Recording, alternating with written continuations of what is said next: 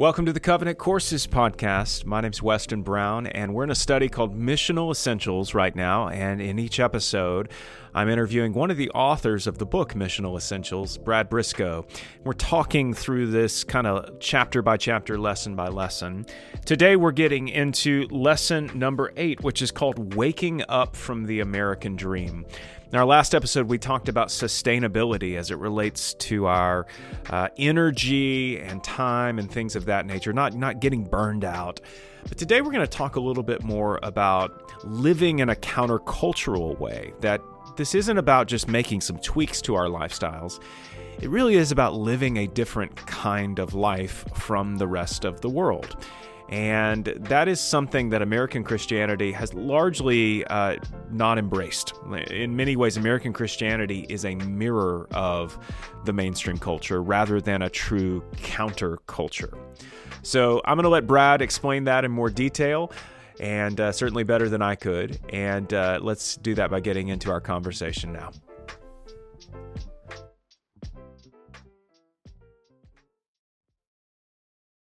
So I think in this lesson or chapter, we start with Mark chapter 4, where Jesus, the parable of the sower, and there's a passage there, a verse, I think it's verse 19, talks about the worries of life, the deceitful of wealth, and like this materialistic desire for more and more things.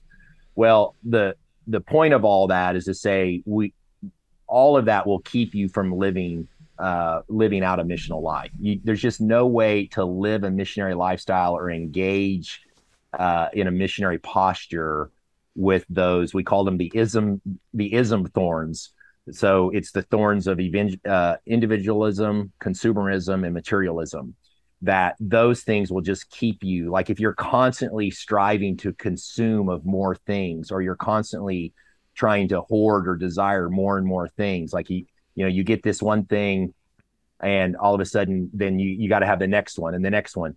Well, all of those they'll just get in the way of us living a missionary lifestyle. They'll get in the way of us cultivating relationships with our neighbors and being a servant to others. And so really that is really just recognizing that so much of the American dream is about consumerism, materialism. And that to fight against that, we have to simplify our lives, and then we have to learn how to share more. Otherwise, like I said, it just prohibits living out the life that we're called to live. I'm reminded of a story from a previous church I was a part of, where I was the small groups pastor. And we had a family, people would host small groups in their homes. And I remember there was this one family who had hosted a group and who contacted me and said, hey, we can't do this anymore because, people keep bringing their kids to the group, and, some stuff got torn up at the house. And so, we're just not going to be able to host that anymore. And that, as you talk through some of just like the way that our stuff can prevent us from actually living on mission, I'm reminded of that family who was just so concerned that their beautiful stuff was going to get broken if they invited families and children into their home. And that's so sad. That's a great example. Yeah, it's just so sad because where is your hope? Is it wrong for me to want things though? No, and the way I'll say that, sometimes a great question, Weston, is I'll say, look, we're all consumers, right? It's like the shirt you and I are both wearing now.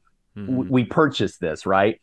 But I think where we have to really have a serious conversation in our American context is the way we view consumerism. Like, do we consume for our identity, or do we consume out of necessity? Like, you have to eat, you have to drink, we need to wear clothes, all of that. Yeah. So there's a certain level of consumerism, but are we consuming those things again for our identity's sake or out of necessity? And I just think it's really helpful in the church for us to recognize just how insidious consumerism is. And it's not to just say it's all bad and evil, because it's not. We consume things, but we need to reflect on it seriously. And then back to the story you just told, I think that's kind of it's a coupling of consumerism and materialism, where our stuff or our things become more important than people or relationships, that if we're just like, sometimes we don't even recognize it. So you tell a story like you just told, it's like, oh my goodness, yeah, I think I kind of remember doing something like that. And so we got to get to the point to where we help each other recognize that when that's getting in the way. So to do that, I think we need to simplify. And then also, once we are okay with recognizing all of our stuff isn't just for us, then we can actually get in a posture where we become more open-handed and we're willing to share those things. And I tell you, that's something that's just been fun for us, where we moved, and where we live today, we moved here 3 years ago. And it just gave us the opportunity to kind of reset some things moving in as the new people in the neighborhood. And we just work really hard at letting all of our neighbors know what some of the like equipment and tools and things that we have, to say, please don't go buy this because we have one. We have a generator. We have a compressor. And I tell you, it's funny when we do that, most of our neighbors will say, hey, well, we have one of these, so please don't go out and buy. It's funny. We've been here for 3 years. And it's my wife and I, and we have 2 kids still at home, and we only have 1 car. And we just made a commitment. We're not going to buy a second car. We're just going to make it work. And it's difficult sometimes, but we've had 2 neighbors get rid of their second car because they realize, wait, we have a second car in our garage all this time. We never use it. And then we have 2 other neighbors that have actually given us the keys to their spare car to say, look, wow, we know you guys just have 1 car. If you ever need a car. But now that didn't happen overnight, but it happened as and none of these are believers. I mean, but as we started to share and let people know, look, there's no reason for all of us to own a lawnmower, or there's no reason for all of us to own whatever it is. Let's share those things. It's just been beautiful to see other neighbors do very similar things. And so again, I think it's about simplifying, but then it's also, once we simplify, it's also important for us to recognize how can we share what God has given us with those around us. Yeah, I think it's so important for us to cultivate a certain level of discomfort in our lives. And maybe that's not the best word to use, or that's a challenging word for folks. But man, I mean, relatively, we live at such a high level of luxury. Historically, and also compared to a great portion of the world today. And just from a spiritual standpoint, that stuff really does take a toll on our souls. When I have no need, what need do I have of God? When I can, in a sense, provide everything for myself, it is very hard for me to live in a state of reliance on Him. And, we've talked about some spiritual disciplines along the way. I mean, I do think a big one here is fasting. And to some extent, I feel like some of the things you're describing, we may not think of as fasting, but they are in a sense. Like there is a sense in which only having 1 vehicle can in our culture today be a form of fasting, in the sense that I have no doubt that it is challenging logistically for you guys sometimes to figure out how everybody's going to get where they need to be with only 1 vehicle.